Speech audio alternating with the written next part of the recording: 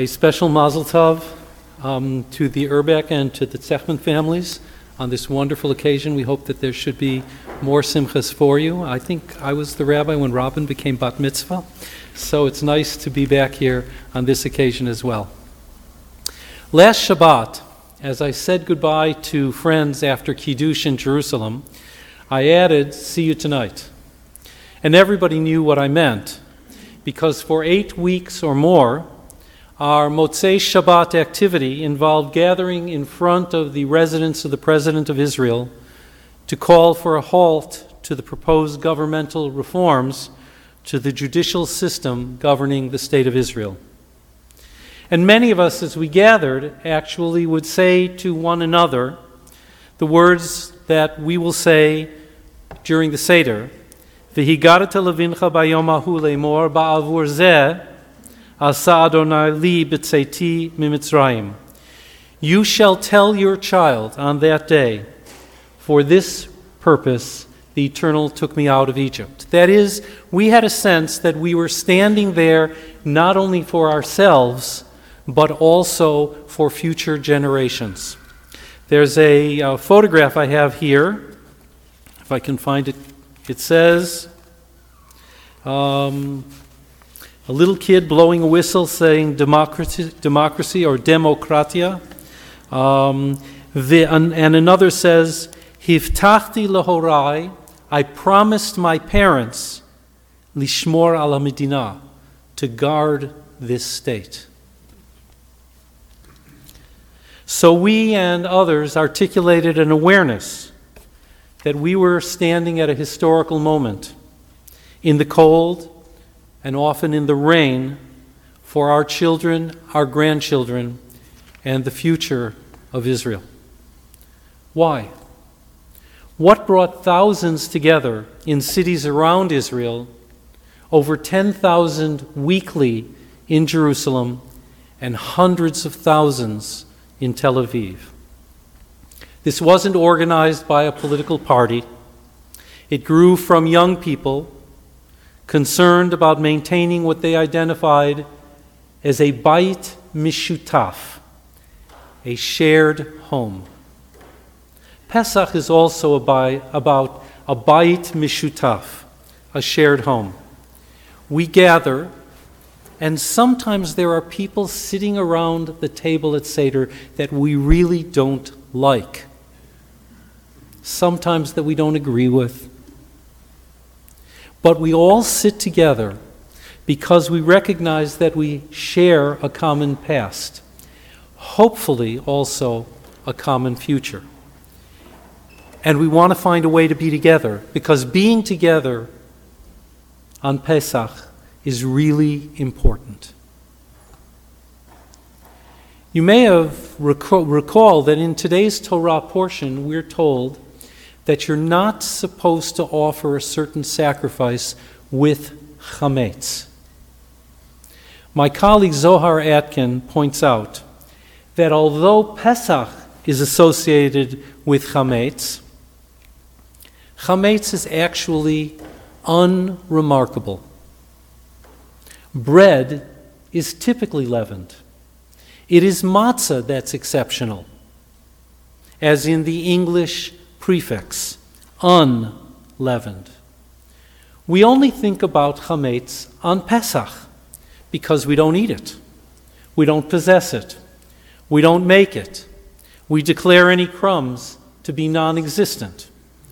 Most of the time, chametz is so much part of our lives, we don't even recognize it as chametz. Leavened bread is just bread. It conceals its concealment.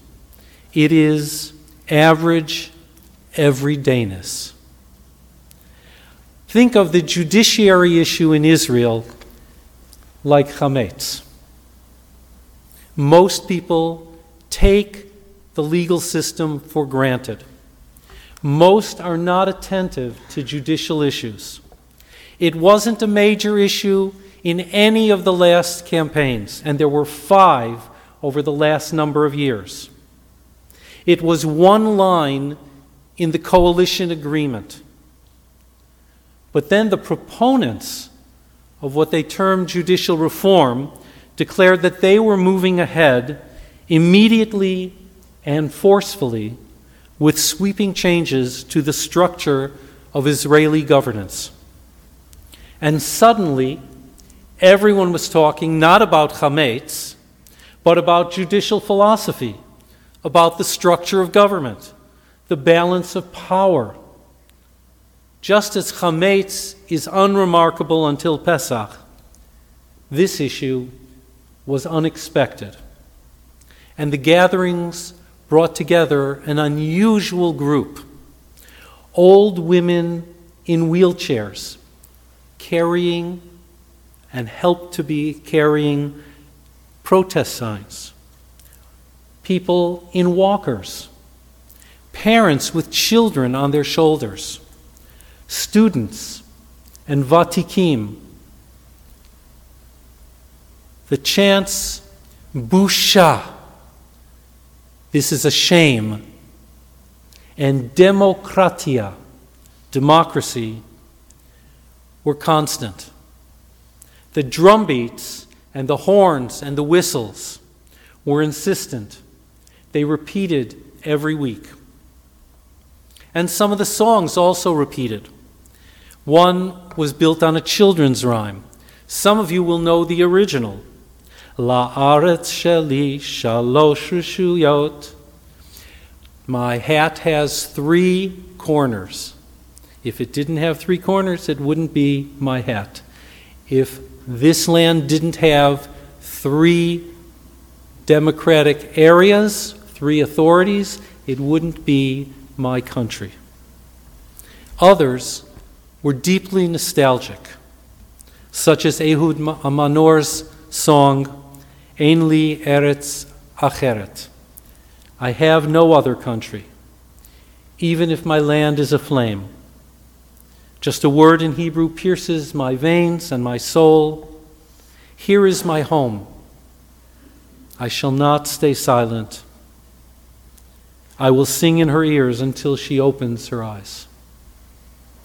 But unlike the songs and unlike the chants, the speakers differed every week. There were professors of law and political science, deans and rectors of universities, even former attorneys general and members of the judiciary. Somebody I occasionally daven with is a former member of the Supreme Court of Israel, and when he got up to speak as a religious Jew and as someone who had been a secretary to the cabinet, the attorney general, and later then a member of the Supreme Court, people listened carefully. Those people focused on details of the legislation proposed by Yariv Levin and Simcha Rotman of the Netanyahu coalition, the imbalance of power that would result from the proposals being brought before the Knesset. Some pointed to the importance of the courts, maintaining the international integrity of Israel and protecting the legal security of soldiers when outside the country. There were speakers concerned about the possible deterioration in the rights and freedoms for women, which have been protected by the judicial system. And in every crowd, there were women dressed in red robes and bonnets, a takeoff on Margaret Atwood's Handmaid's Tale. Mizrahi Jews who spoke made it clear that they wanted social change. They wanted more representation in the judicial leadership for Arabian and North African Jews, but that the totalistic changes in the judiciary were not needed to accomplish this. I was also impressed by the Arab speakers who mentioned and who recognized that there were not a lot of Arabs in the large body of protesters, but who spoke about the need for social and legal change.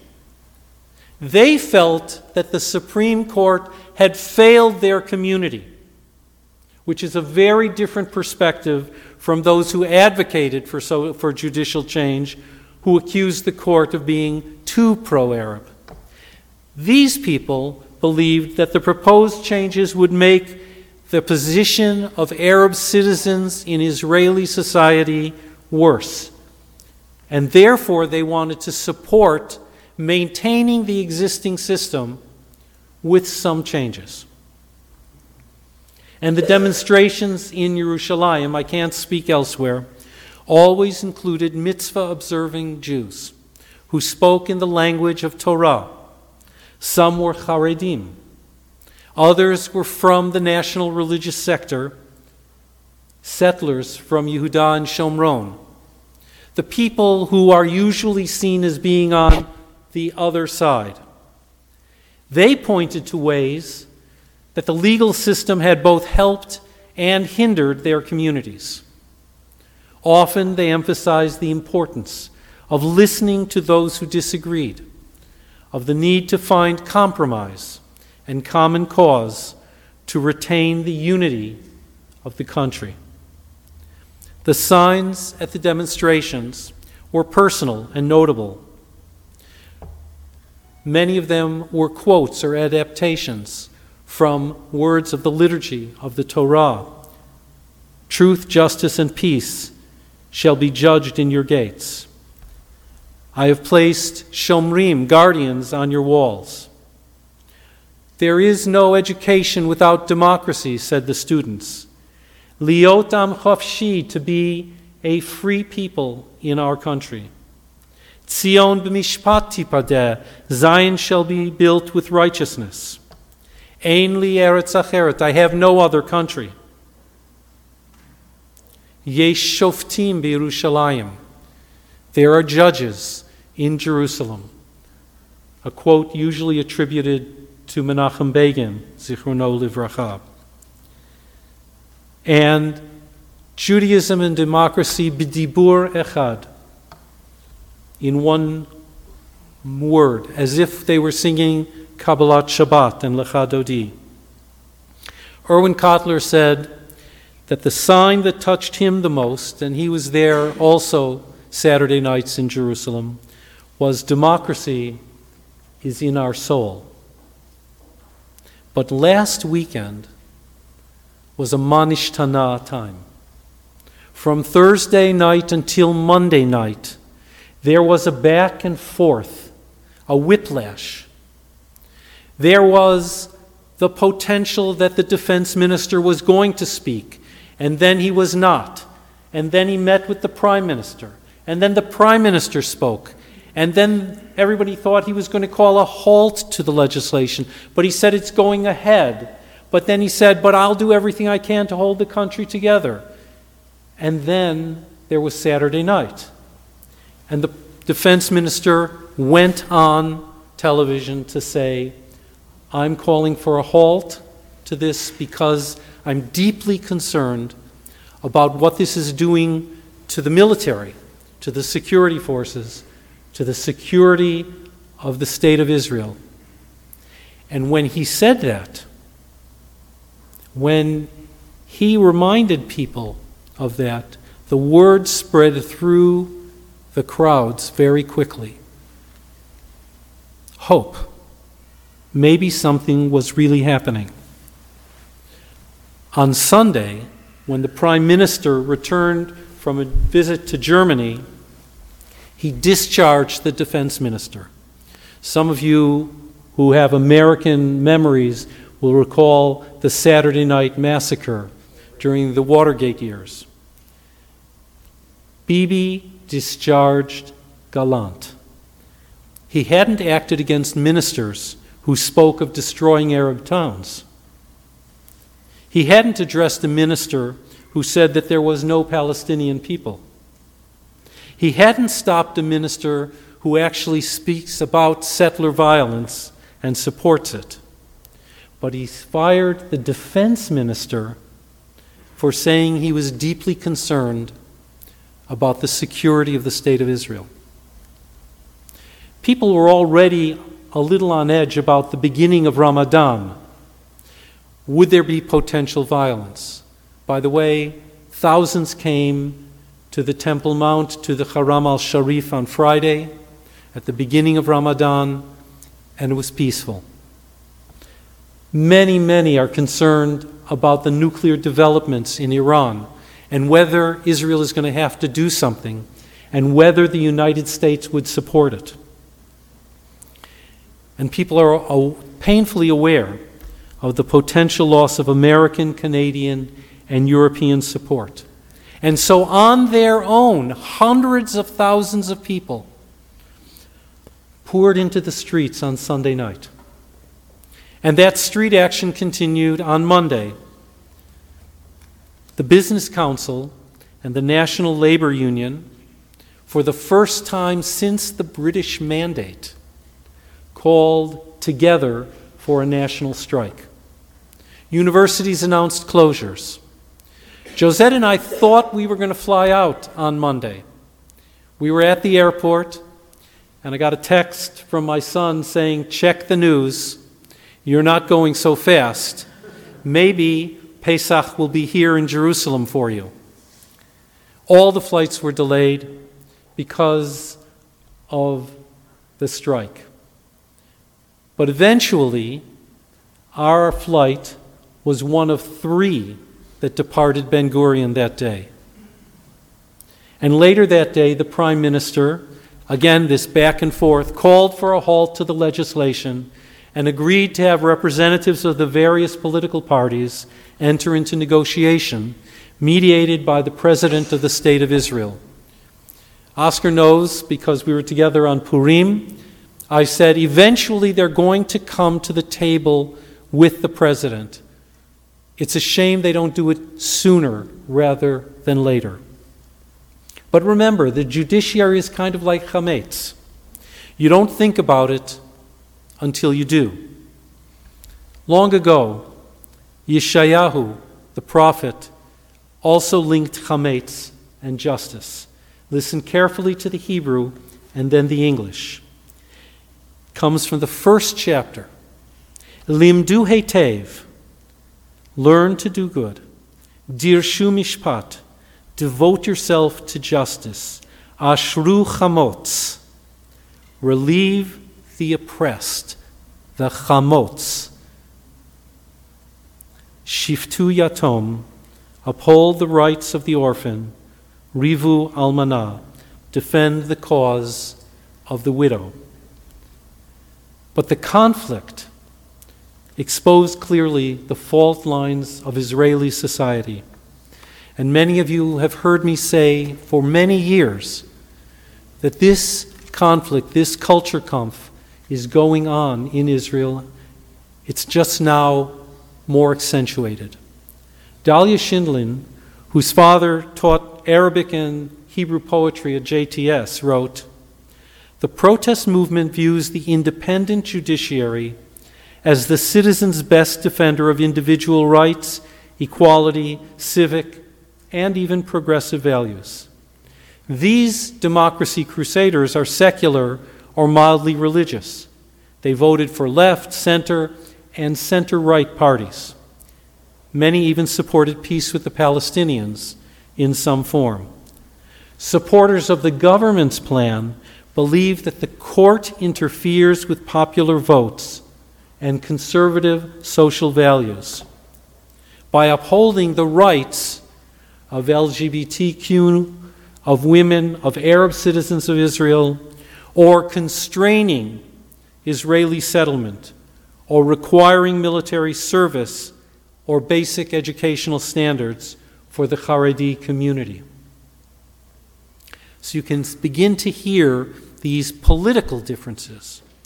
But Aaron Heller, whose grandfather was a lifelong member of our shul, Mickey Heller, he wrote, "The political wedge issues in Israel are no longer questions about Palestinian statehood, but now the independence of the court, good governance, and plain decency. The political map is now defined mostly along identity lines. with the ultra-Orthodox, nationalist settlers, and working-class Mizrahi voters on one side, call it the Red Israel, and the wealthier, more Ashkenazi, educated class of the big cities on the other, call it Blue Israel. Israel now finds itself polarized along numerous societal fault lines, religious and secular, rural and urban, educated and not, religious and secular, traditional and progressive, hawks and doves.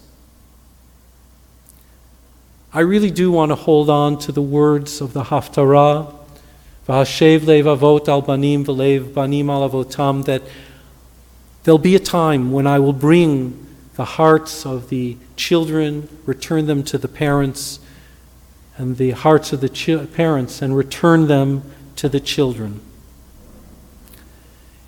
And maybe I'm able to do that because I return to an image and a song that I saw and heard repeatedly, whether at the daytime demonstrations in front of the Knesset or at the nighttime protests in front of the president's home that often walked to the prime minister's residence.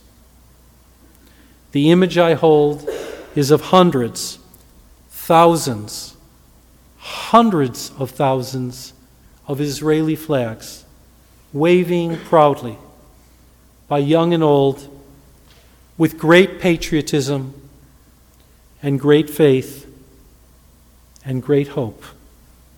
And the song, which closed every protest, every demonstration, every gathering, for which people stopped talking and stood in respect.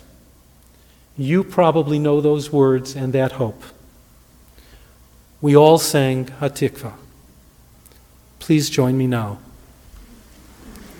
Kol od balevav erima nefesh Yehudi homiya ulfate mizrach kadima ein letzion Sophia od lo avda tikvatenu Hatikva shnot alpayim liotam chofshi be'artzeinu Eretz Zion Yerushalayim liotam chofshi be'artzeinu Eretz Zion Yerushalayim. Shabbat Shalom, best wishes for a Chag Sameach V'Kasher.